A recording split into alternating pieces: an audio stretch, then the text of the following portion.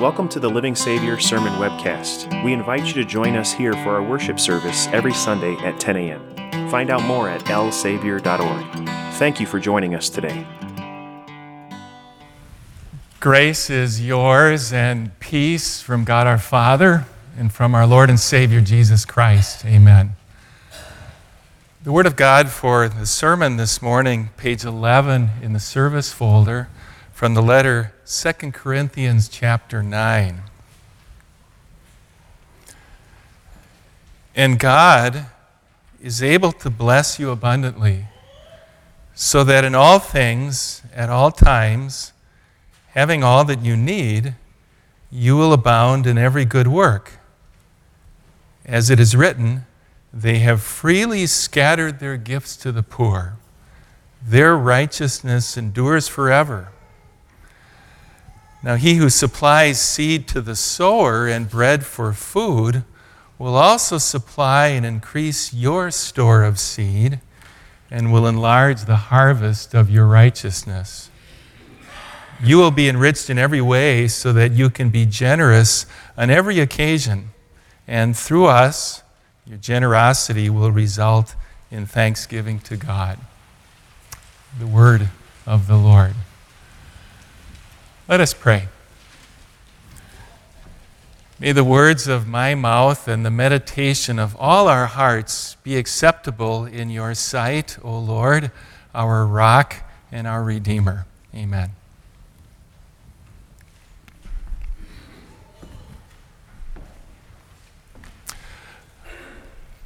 Microsoft co-founder Paul Allen owns a 414-foot yacht.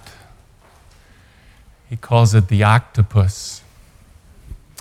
His yacht has 41 guest suites, a basketball court, a recording studio, a glass-bottom pool. It's staffed by 60 full-time workers. It has 2 helicopters and a submarine. Its operating budget is roughly $20 million a year.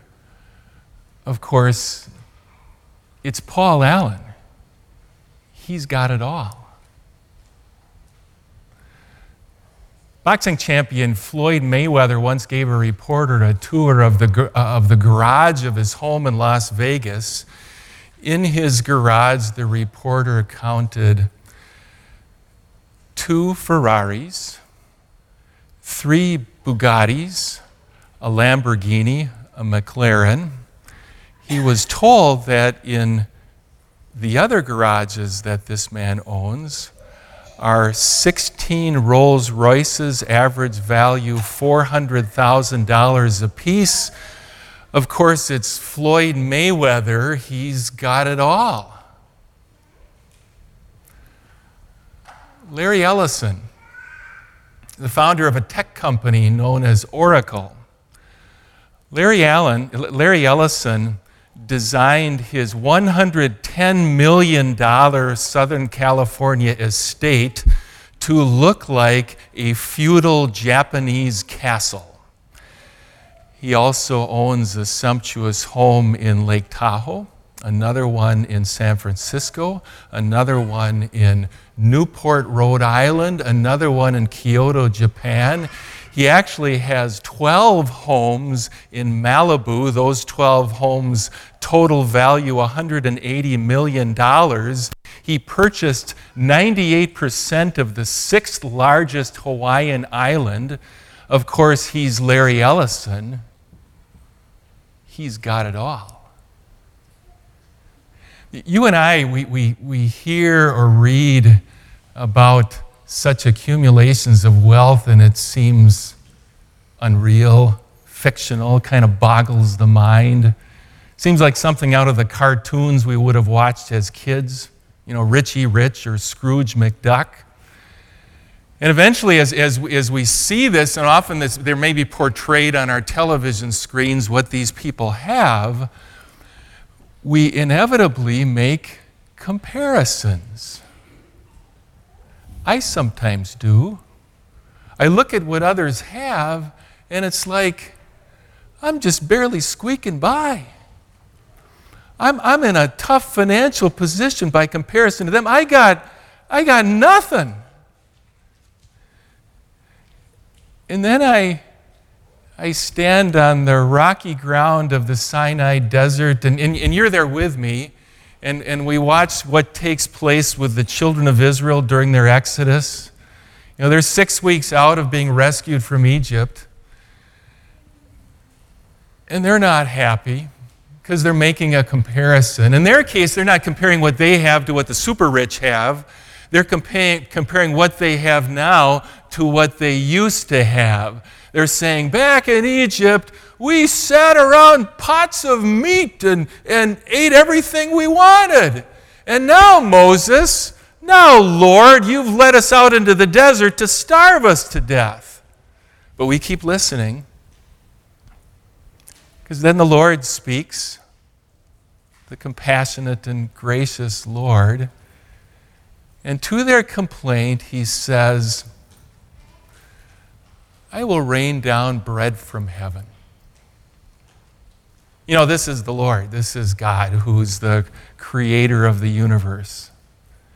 This is God who legitimately owns and controls all things. So he does what he promises. And we read that for 40 years, during their entire time out in the desert of Sinai, the Lord, 6 mornings a week, provides this miraculous bread. Double on Friday, the day before the Sabbath. So that each household is able to go out into the desert and gather up the food that they need and take it home and be satisfied. And every evening, the Lord, out in the middle of the desert, He covers their campsite with quail, meat for their camp stoves. Not too much, but enough so that everybody can have their daily bread. What they were learning, of course, is that with the Lord as their God, they had it all. I know in your imagination you were sitting on that grassy hillside alongside the Sea of Galilee, and you were listening in.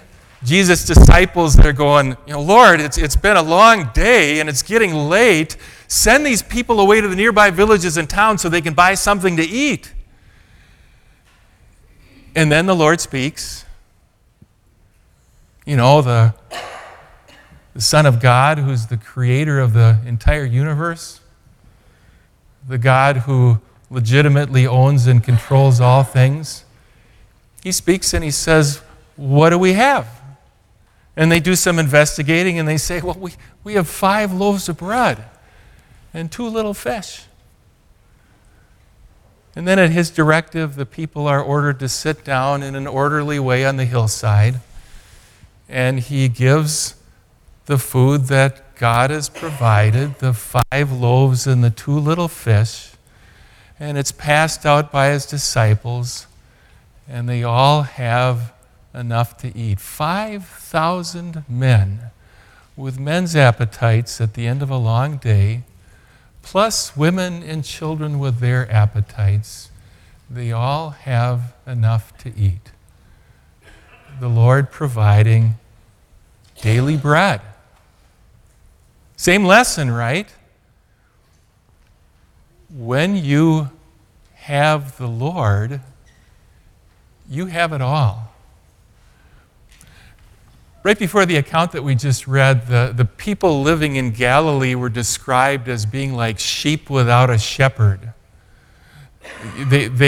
They were individuals that could not keep themselves on the straight and narrow of God's commandments. They veered this way morally, they veered that way. They found themselves in spiritual traps. They were easy prey for the wolf, the false prophet among them, and for the lion, the devil who goes around prowling, looking for someone to devour.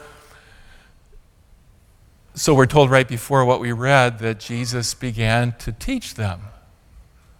And what he would have taught them would have been in keeping with the words of the psalm that the Lord is compassionate and gracious.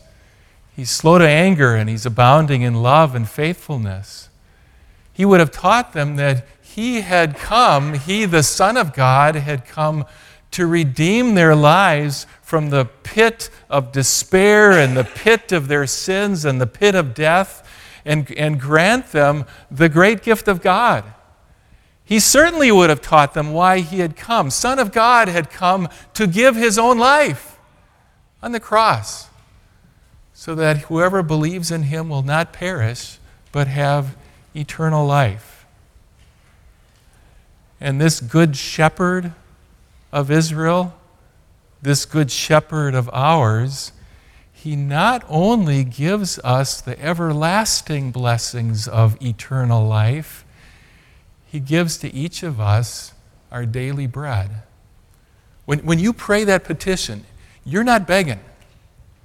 You're not pleading with God, please God, this one time don't forget me. Please God, this one time give us this day our daily bread. You're taking him up on a promise that he has made to supply all that you need. When you were a youngster, maybe you even memorized how Luther explained what's meant by daily bread. Luther wrote in the Catechism that daily bread includes everything that God gives us for our bodily welfare. And then he wrote this long list. Daily bread includes food and drink, clothing and shoes, house and home, for the farmer, land and cattle, money and goods, a godly spouse for many, godly children, godly workers, godly and faithful leaders, good government, good weather, peace and order, health, good neighbors, good friends, and the like. Everything we need for our bodily welfare, everything we need for our bodily welfare, God gives it. You know, God who created all things, God who legitimately owns and controls all things for the good of his people, God who is your Father, and you are his child. With him, you've got it all.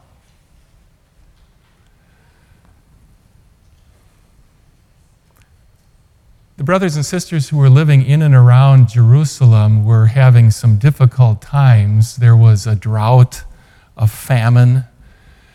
The price of food apparently had skyrocketed. Paul and the other leaders of the church, a number of them were up in Macedonia, hundreds of miles away, but they made a plan that they would go to the brothers and sisters in and around Jerusalem to help them.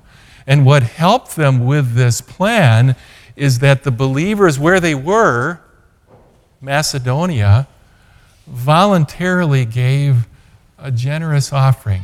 You know, money that would help their brothers and sisters whom they had never met yet in Jerusalem.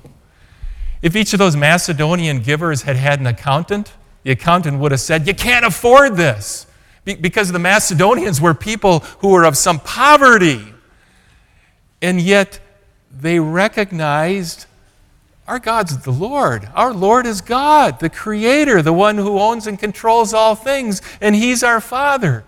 So in Paul's words, they gave those Macedonians, humanly speaking, beyond their ability. Having seen their offering, Paul then sat down and he wrote a rather famous letter. But he didn't address it to the Macedonians, the givers of the offering, and he didn't address it to the people living in Jerusalem who were in need at the time. He addressed the letter to the believers at Corinth because Paul and the other leaders of the church were going to go through Corinth on the way to Jerusalem. And he wanted to encourage the Corinthians to give in love for God and for their brothers and sisters. The church at Corinth, I imagine, kind of like this church, like Living Savior. People with all sorts of spiritual gifts, people with talents and abilities, people who in the course of their lifetime had suffered sorrows and setbacks, but also had celebrated God's grace to them in so many ways. Paul writes to them two famous chapters in particular. 2 Corinthians, the letter is called, chapters 8 and 9. It's the most comprehensive, the most instructive section in the whole Bible about how and why to be generous. Can I read through this passage with you one more time? It's in the service folder, page 11. Paul starts this section of the letter with God. You know, the creator of the whole universe, the one who legitimately owns and controls all things. He writes, "Now God is able to bless you abundantly, so that having all that you need in all things at all times, you may abound in every good work." By the time you get to this part of the letter, you recognize actually every good work is not just anything and everything, but it's especially the good work that you can do with the money that's been entrusted to you. And then Paul goes on and he quotes from Psalms 111 and 112. Those two psalms kind of go together. They're each, it's like they're a coin, two sides of the same generosity coin. So you look at Psalm 111, this side of the coin is about how generous God is. And then you flip the coin, Psalm 112 is about how generous the God-fearing believer can be. So Paul says, as it is written in Psalm 112, the God-fearing believer has scattered their gifts to the poor. Their righteousness endures forever. There's some imagery here that you end up finding. And the imagery, I'll describe it like this. You and I are like the first century farmer. And it's the springtime. And we're going out in our field on a springtime morning, you and I, because we want to harvest this year. We want a harvest of good things to be produced to the glory of God. As we walk through the field, we see that it's already been plowed. The soil is all ready. The opportunity is right now to throw the seed. The seed that we're carrying in this canvas bag over our shoulder, the seed represents, in Paul's way of putting it, it represents the money that we've been given.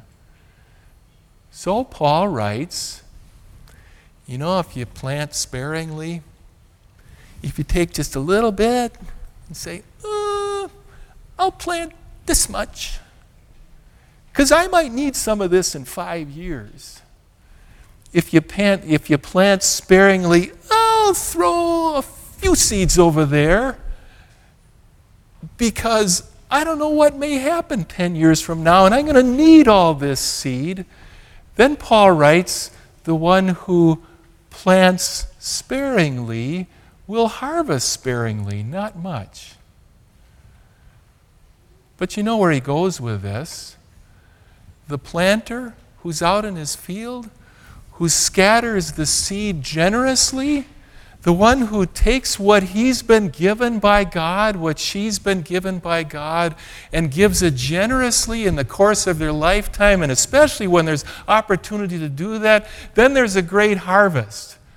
Not to that person's honor and glory, but to the honor and glory of God. And then right on the heels of that, he follows with a promise. You got to check this out. Here's a promise. This is from an apostle, from Jesus' ambassador.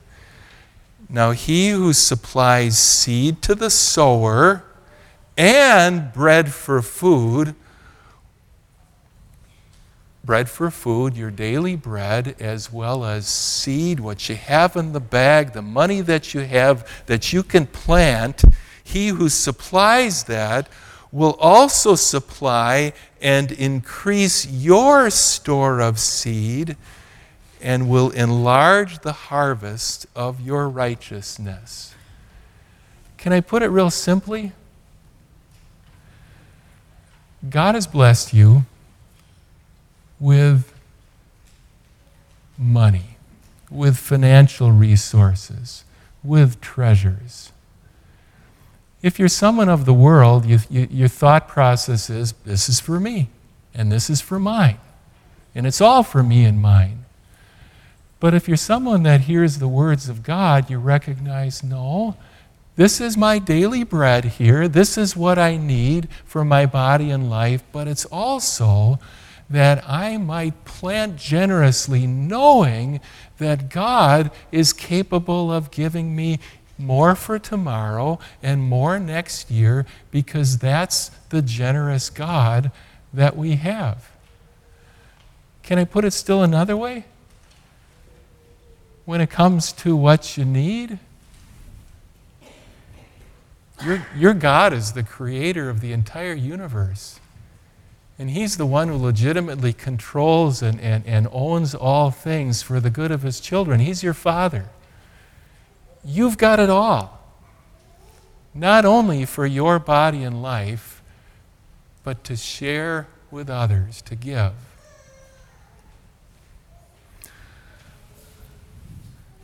In this community, there are agencies that provide food for the hungry and clothing and shelter for the homeless. There are agencies that provide lessons in reading to those who can't read, and English lessons to those that can't speak English, and those that actually charitable agencies that teach people, counsel them for how to do a job interview. There are those that agencies that take care of foster children and match them up with foster parents. There are agencies that encourage prisoners and help others. There's all kinds of them. And then add to that agencies that are associated with our church body. One of those agencies is involved with digging wells in India and in Africa. Another one provides medical care in remote villages on more than 2 continents. Another one of those agencies not only stands up for the lives of children not yet born, but assists their mothers. Yes, I realize with you, it's sometimes hard to choose which agency would I give to, which one would I support, which charity should I contribute to. And no, you can't give to every charity, every agency that calls you on the telephone or sends you an email or puts something in your mailbox, but you can investigate. You can talk to people that work with such agencies, those that volunteer themselves. You can read their literature. You can go online and read reviews of them. And at some point when you've determined this particular agency is helping the poor in this way or that, and it's honest, then, my goodness, you've got it all. You can give generously. Don't the same principles also apply when it comes to offerings at your church? So you come to church and you listen very carefully and you read what your church publishes and you care about what's preached and you check it out whether it actually honors our Lord Jesus Christ and the Father who has given us His Word. And as you investigate, you make decisions about how and in what way will I support this church. If it passes the test, and God's tests are very clear and very, very stringent in the Scripture. If your church passes the test, then you do what God encourages us in His Word to do. Paul's written all about this in 2 Corinthians chapters 8 and 9. You give in keeping with a plan. You give in keeping with your income. You give willingly. It's your choice. You give cheerfully with a heart that's been touched by the gospel. You give, maybe above all, recognizing who finally it is you're giving this offering to. It's all about God.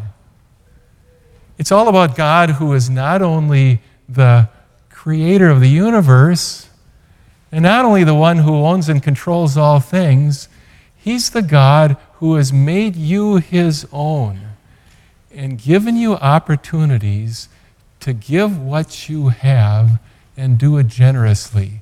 Maybe especially, maybe most importantly, that the bread of life, Jesus Christ, might be proclaimed to others.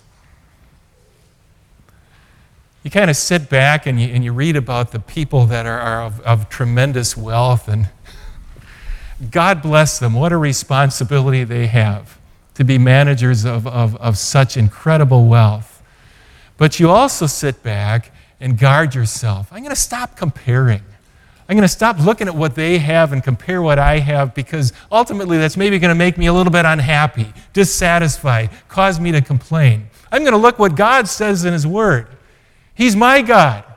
He's my Savior. He's my Father.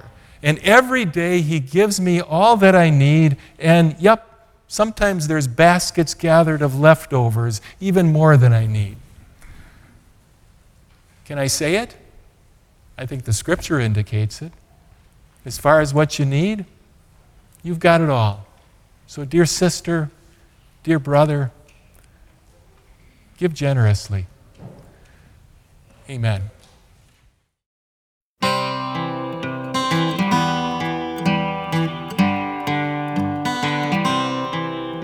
Thank you for joining us for our sermon webcast. I'm Pastor Caleb Curtis. To discuss today's sermon or to discover more about our ministry, visit our website at lsavior.org. Thank you again for joining us, and may God bless your day.